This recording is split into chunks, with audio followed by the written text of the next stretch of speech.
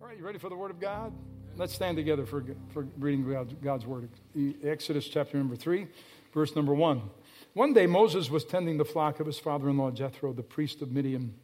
He led the flock far into the wilderness and came to Sinai, the mountain of God. That's a very significant encounter, an intersect for Moses. There the angel of the Lord appeared to him in a blazing fire from the middle of a bush. And Moses stared in amazement. And though the bush was engulfed in flames, it didn't burn up. This is amazing, Moses said to himself. Why isn't this bush burning up? I must go see it. I have to examine this. From then on, the few passages after that, Moses encounters God and they have a conversation. So, Father, you have truth for us. And we live in the end of days. Your son predicted a falling away. We are not going to lose it in these end times. Renew us in power and strength so that we are victorious in Jesus' name. And let the church say, you may be seated. I keep looking at this passage time and again because it's intriguing to me. And here's why. God has something to say to the church. I want to speak to you about this topic of this burning bush experience because Moses had been in the desert for 40 years. He was now, no doubt, content, complacent, his dream buried in years of routine. He had rhythm to his life. Every single day there was a routine, things that he had to do and chores he had to accomplish. And that went on for 40 years in this dream that God had given him years and years ago, way far in the distance, buried. He now had a family. He had herds that he had to take out and raise them and take care of them for his father-in-law's business. And after 40 years, he has a spiritual midlife crisis. He encounters a burning bush in the desert. And it was somewhat common for a bush to catch fire in the heat of those kinds of desert plains because there's nothing to protect them. They dry up, and that heat can cause spontaneous combustion from time to time. It's a fact. But this bush burned and was not consumed. Nothing in it died away and fell away and turned to ash. It burned and kept burning without the contents being consumed. It was an extraordinary sight for him to see. But understand, any old bush will be burned up, subjected to flame, but not this one.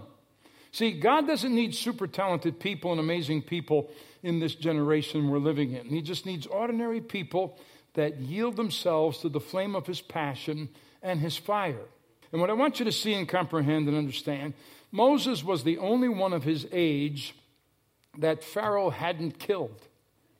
Pharaoh had commanded that every Israeli male 2 and under be put to death.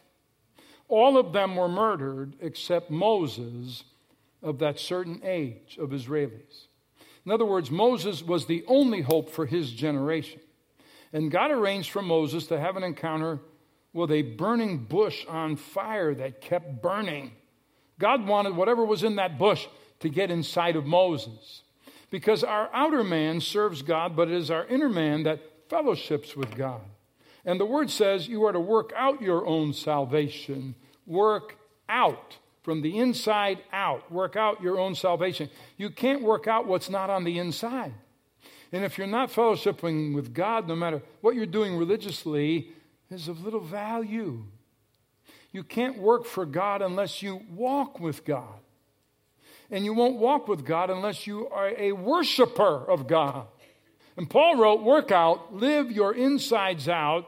I just don't want you doing religious things. I want you to have such an experience with God. Something ignites on the inside. You're having fellowship with God inwardly, and it works itself out to the exterior, to the outside. Now, the bush was not consumed. It did not burn.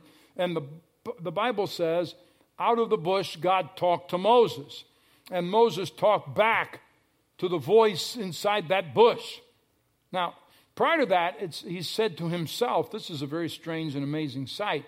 He talked to himself. But don't allow yourself to talk to yourself too much, because you'll just discourage yourself. We need to hear the passion of God's cry that's inside that bush that's burning. And what happened in that moment when Moses encountered that burning bush, suddenly he heard the cry of God for his own generation. Moses was contented and relaxed and kind of a normal believer, as are many Christians. But when he encountered that bush, the fire that was in that got into him. And watch, Moses heard God's cry in that burning bush. And God's cry was for Moses' generation. God said, I have heard their cry. I have seen their tears. I'm observant of their affliction. I have come down, and I want what's in me to get in you. I believe God in these end of times is trying to transfer his passion for people and the fire of his love for his people. It's not enough to just show up for church. He wants us to catch his vision and his fire and his passion for our generation. And what we have to grasp is, he was saying, Moses, you're the only hope for your generation of Israelis. Moses was the only one who was not killed in his culture and the generation that he was living in. And in every generation, God has to preserve and keep some people, a remnant that the spirits of this generation does not kill off. We're living in a day when the culture we're living in is attempting to put out our fire, douse our passion for God. And when we're born again and come out after God, we're fired up and we're living for Jesus, and there's some excitement and freshness. But the very culture we're living in, like that of Moses' day, is trying to kill off the passion, kill off the fire of God, douse it, make sure it doesn't spread too far. The spirits of this generation, the spirit of Laodicea, a lukewarm spirit, casualness and complacency about God's presence, it's trying to kill off the fire of God that he ignited in you. We're living in a time when the lust of the eyes and the lust of the flesh and the pride of life are absolutely causing Christians who were at one time living out a on-fire experience with God to just have that fire and enthusiasm doused. And for many, there's barely even a smoke signal. Very little holy smoke rising out of their experiences with God. That's not what God called our church to be. That's not what God called this pastor to be. I don't believe that is what God called any Christian to be. He wants us to have the same passion and fire that's in his heart.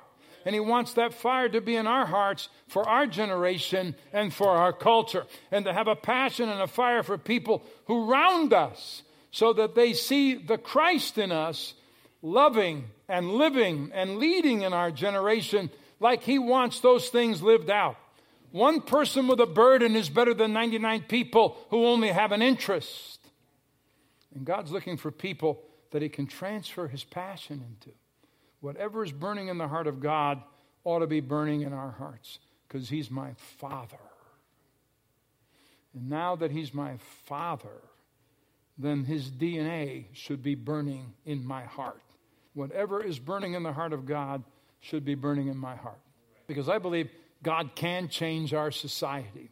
I believe God can change the trajectory of our nation. There are some who don't believe that. I believe he can, because he has done it historically in the past in this culture. I believe God can turn the secular into the sacred. And if God had a new thought, could he get it through to us? Because we're so locked into our own routines. If anything is going to change, someone is going to have to have an encounter with the burning bush, and that fire has got to get into us. We have to get passion back into our Christian faith. We have to get fire back into our walk with God. We have to be passionate about spiritual things again. We've got to do more than just come to church and enjoy the presence of God. Our hearts must burn with what God's heart is burning with. So I discovered a little information in history. There was a great renewal called the Reformation Revival, led by Martin Luther, and coming in just a couple of months in October will be the 500th anniversary when Martin Luther nailed his 95 Thesis to the door of the All Saints Church and started a Protestant Reformation. Martin Luther was also a songwriter, not just a reformer. And that songwriting started to shake all of Europe, as well as the message that he was preaching. And the song that he wrote that really began to take root and grab traction was a song some of us may be familiar with, "A Mighty Fortress is Our God." He wrote the words to that hymn But most people don't know where the melody came from. It came out of a tavern. It was an old tavern tune, a bar song. They would sing it till they got drunk. And he grabbed that melody and he made that which was secular, sacred, and it helped spark a revival throughout all of Europe. You've all sung the old hymn, Amazing Grace. John Newton wrote the words to that song. You know where he got that music? Out of the pubs of England. And they would drink so much beer they could barely see straight or walk, and they would start humming that melody that we now call Amazing Grace. Well, in that day, it was just a secular song.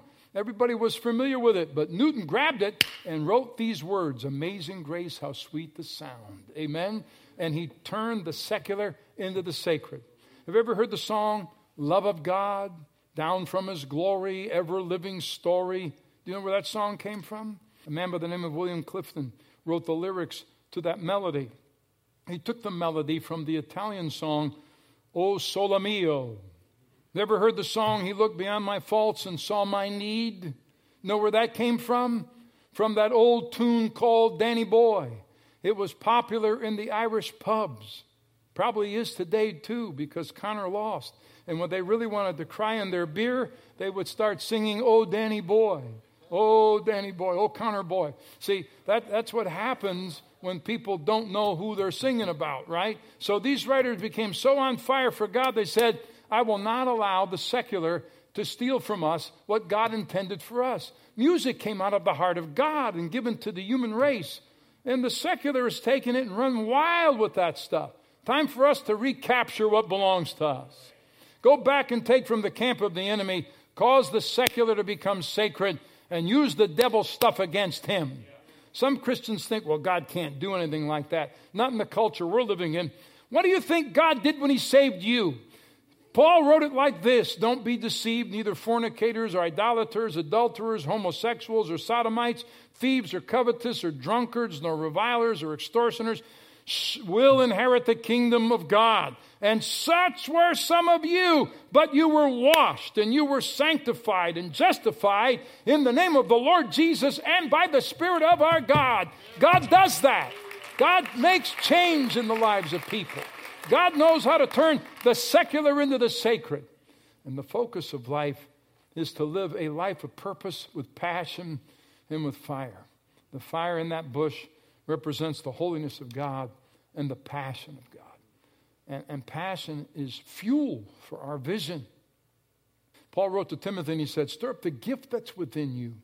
And the word stir in the Greek is zaporo, which means give your experience a good stoke.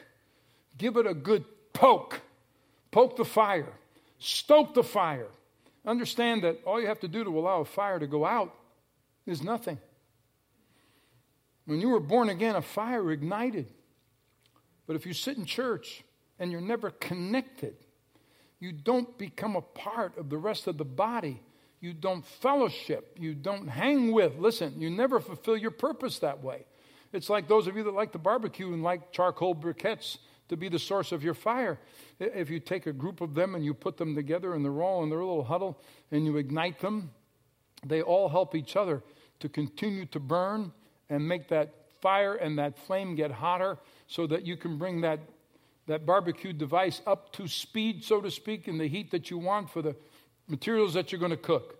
But if you separate some of those briquettes, you take one of them out of that pack and you put it over to the side, it won't be very long. That briquette will go out.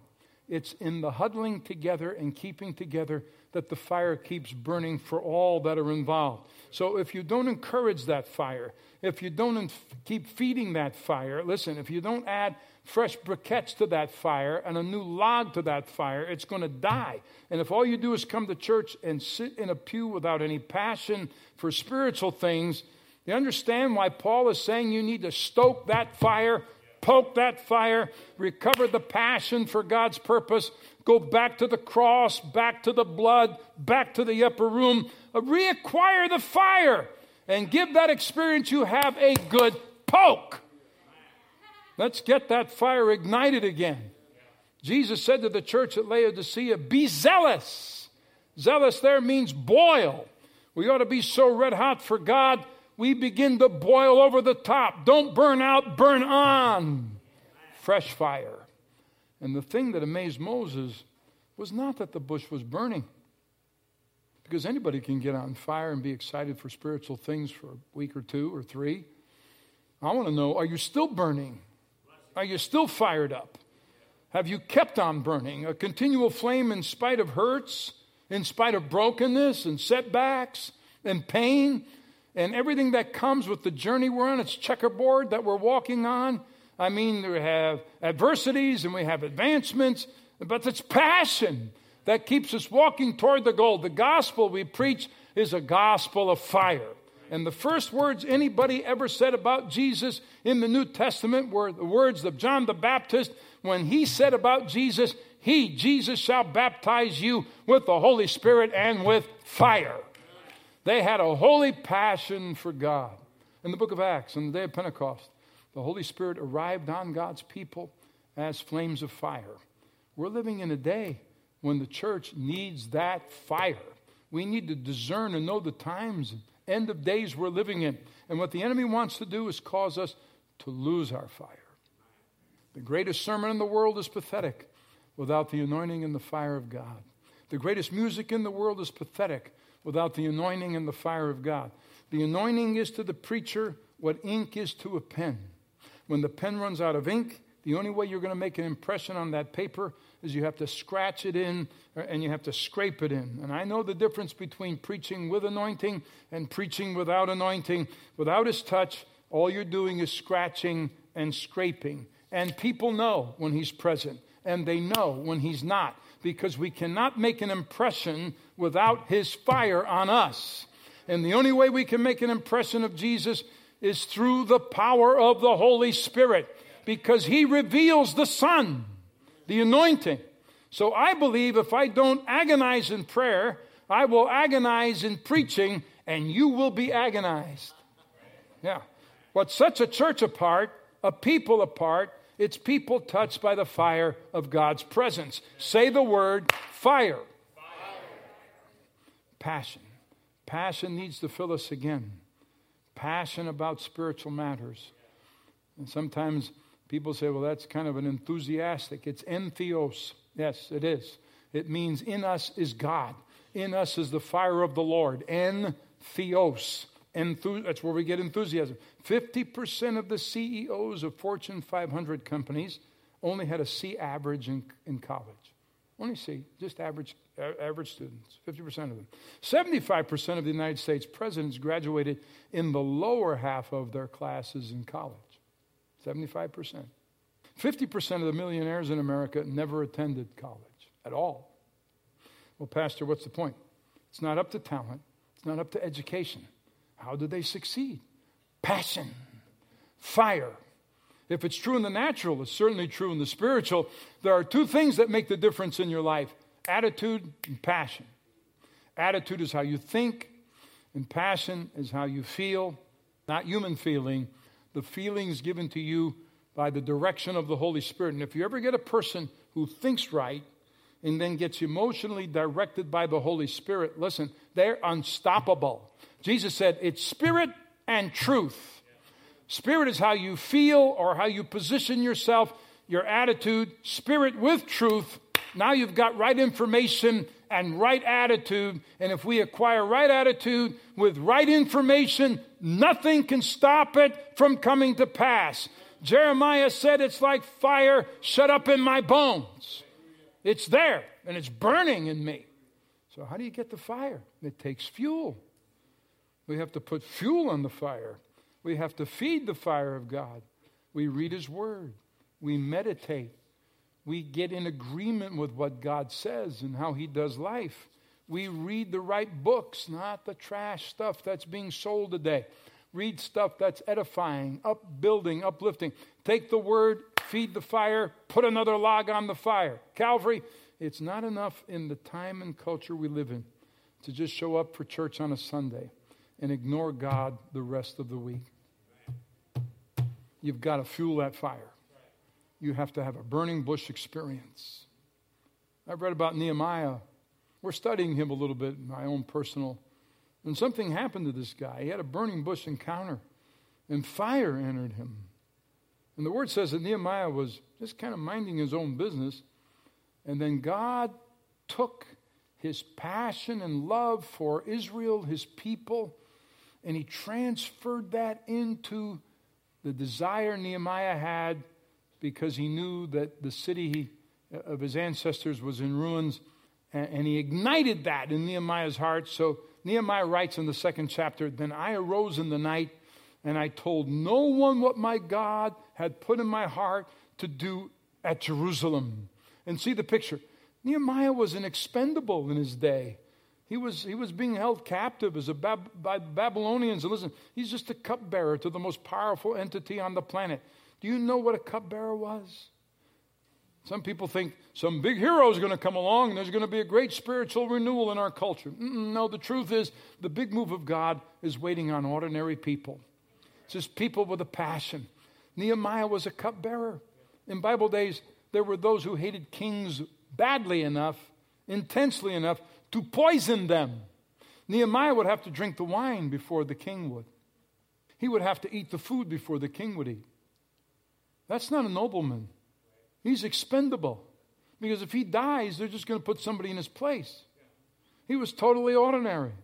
But something happened to him in his faithfulness and his loyalty and his commitment to God and his truth, and not bowing to the heathen gods of the culture. A passion ignited in him. And God knew, I can trust him with this message. And he said, I want to rebuild the walls of Jerusalem.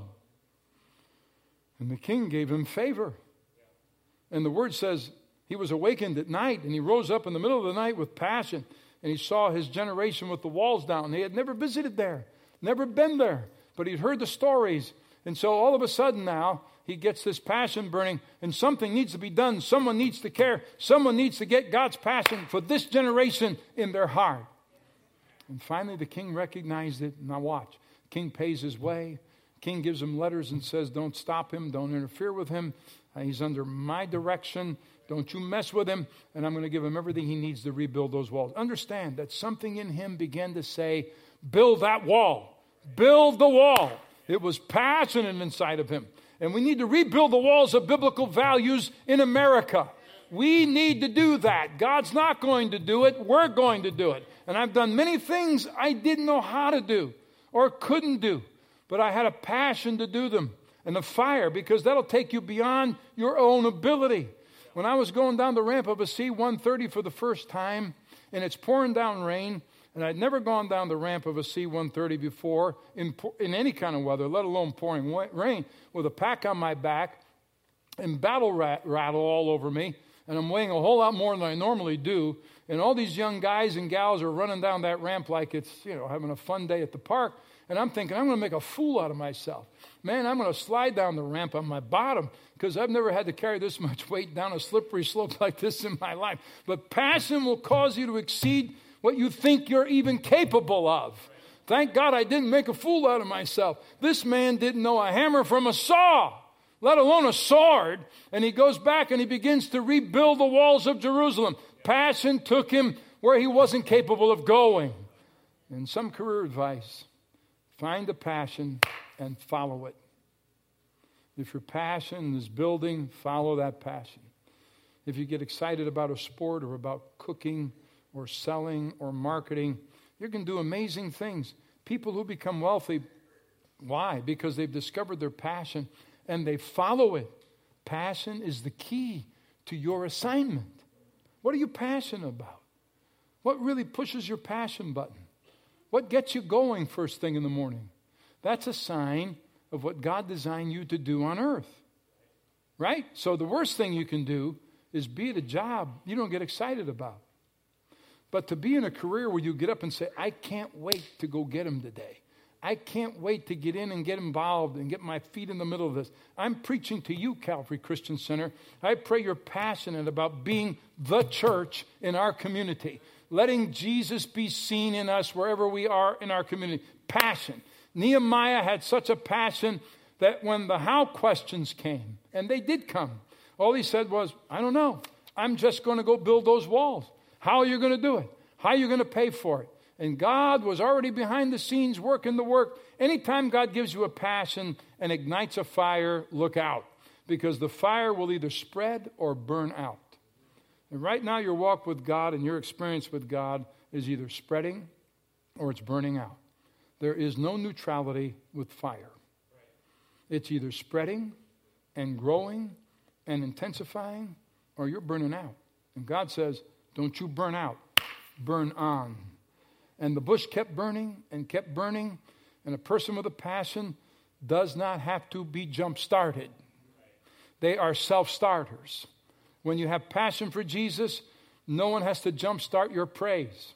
No one has to take spiritual defibrillators and put them on your heart and crank up your juice, trying to get you back to life. Are you out there? Are you awake? Nudge your neighbor. When you have passion for the Lord, you put logs on the fire all week long. You're a self-starter in spiritual matters.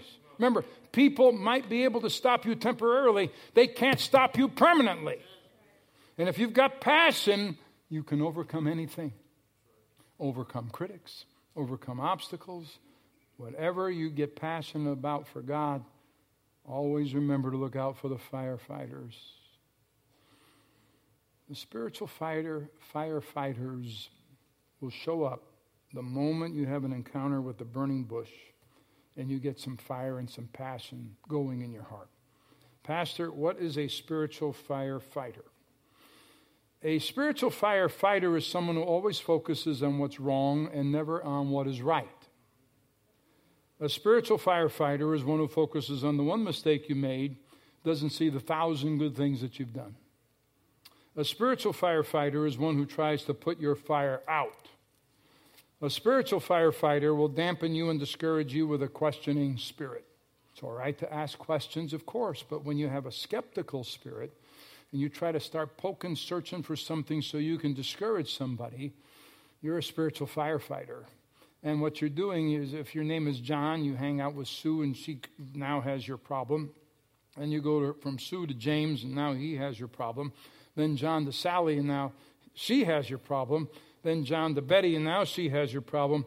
John is the problem. Yeah. Anytime you see someone always having a conflict, they are a spiritual firefighter looking to kill the flame. Spreading negativism. What's a firefighter spiritually? They're dream smashers, enthusiasm deflators, depression speakers, impossibility thinkers, wet blankets. About the time you step out and attempt to do something great, here comes the fire department. They have to hose you down, cool them off. What kept the children of Israel out of the promised land? Wasn't the giants on the outside waiting for them? It was the 10 negative voices that were screaming on the inside in the people of Israel. And what will keep you from your dream and your purpose and passion for God? It won't be the giant on the outside. It will be if you listen to the wrong voices on the inside. The voices that say it can't be done. The voice that says you better play it safe. The voice that says you're going too far. And if you're going to be a dreamer, God wants you to be, you will take some risks. You can't fulfill the plan and the purpose and the passion of God for your life until you're willing to be a risk taker. Every one of those who ever did anything for God had to step out, and when it wasn't easy and nobody else saw it. If you dream, if you really have a dream, it means you expose yourself to two things. You expose yourself to ridicule and the potential for failure. There will be people who will ridicule you and talk about you, roll their eyes at you when you walk into the coffee shop, who look funny at you and talk about you, but never let someone like that, never let the ankle biters of lessers stop you from fulfilling what God told you. You can do this. We must reacquire some passion. We will give up if we don't renew our passion. We get discouraged if we don't keep stoking the fire. I feel passionately about what I'm preaching to you today. And your life will become what you envision it to become. And if you envision failure and you envision defeat and you allow the spiritual firefighters to put you in the wrong perspective of who you are and of who God says you are and try to change that vision, you're going to live a life of defeat. Negative thinking and negative speaking keep people from God's best. You see, spiritual firefighters don't like change. That's how you can always recognize them. they become protective, and they become territorial, and they're critical, and they're grumblers, and they're complainers. There are some people, the only thing that's positive about them, they're positively negative all the time. There are spiritual firefighters, but there are fire lighters. God wants you to hang around fire lighters. You need to reevaluate your relationship with some people. If you get around some and all they do is douse you and try to hose you down, whenever you're with them, your fire's put out because they put ministry down around. Listen to me, that's negative. It kills the fire, it kills the passion of God, and wipes out your dreams. With some people, after you've been with them, you just feel like, I need a shower. Do you know what I'm talking about? But there are fire lighters. Hang around them. Connect with them like briquettes in the bottom of that Weber. Get together. Let the fire you have get with the fire they have, and watch what you'll be able to do together that you could never do by yourself. There are fire lighters. Hang with them. People will help you keep the fire burning. And when you get around them, they throw more briquettes on the fire. When you get around them, they throw another log in the fire. They encourage you. Listen, you ought to be fire lighters. And one of the practical ways you can do that, write a note of encouragement to people who serve around you. Thank them. Write a note of encouragement. Do that with your children. Light a fire of passion in your kids. Tell them there's greatness in them. What you're doing is you're lighting a fire in them, and God will use them, listen, and bless you for fanning the greatness inside of them because you're a fire lighter. I want to be like Elijah on Mount Carmel in a society that said it can't be done. In that environment, he took a stand. And he said, I don't care if there's anybody else with me. Let the God who answers by fire be the God. And he started a fire where there was no fire. And God will raise up some fire lighters to start some new fires in our day. I don't care to be around spiritual firefighters much. I want to be around fire lighters. A church that feeds my fire. The church you go to is important. Ask yourself, wherever I'm going, is that church feeding my fire? If it's not, this is one that will. Amen? What I want God to do at Calvary, every time you come in here, I want Him to throw another log on your fire. I've come too far to get to this point in my life just to get complacent and be content. I want what's burning in God's heart for this generation to burn in my heart for our church. I believe I'm speaking the heart of God into the church today. We need a fresh encounter with the burning bush that causes us once again to have a burning passion for Him like we haven't in our lives. God's calling every one of you to a burning bush experience. Like Nehemiah, the Lord is disturbing my spirit at night. And He's bugging me in the middle of the night that we need a passion once again for our work, for our community, to become difference makers. And where's the fire? Where's the passion? I will not lose my fire. The reason there are Eskimos in many pews of churches today is because there are polar bears in their pulpits. When 90% of evangelical pastors will not touch on subjects of today because they're fearful some people will be offended. Compare that mentality with the mentality of the preachers who were here at the founding of America. There was not a topic they would not address. There was not a subject they would not preach on. I refuse to become a polar bear. Amen. Not going to happen. No matter who comes to our church, I don't care if they're the wealthiest or they have the least, the most impoverished. I want the worst sinner in town to walk into Calvary Christian Center and find acceptance and find the love of God and find the fact that there's a God who will turn their life totally around. May we never lose that fire of passionate people and passionate worship and passionate about spiritual things and passionate about those who need a Savior. Poke that fire one time. Stir that ember. Let that fire be burning in you. And if you do that, God will reignite it. But if you don't do anything, that fire will die. Dad, be a fire lighter in your home for 5 to 10 minutes every day. Call everybody around from their busy schedules and center them around the Word of God. And give them what they need for the day to go be fire lighters. Because you've lit a fire in them, they will light a fire in others. What amazed Moses was not that the bush was burning, but it kept burning.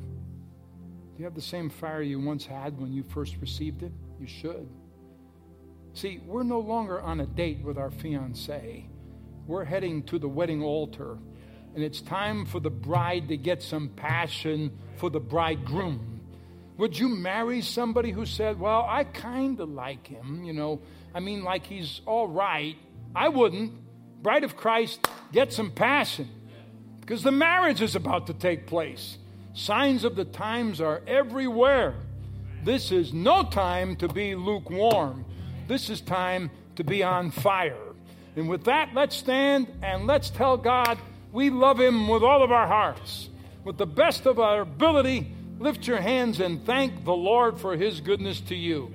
For all He's done, bless Him, saints. Bless Him, bless Him, bless Him.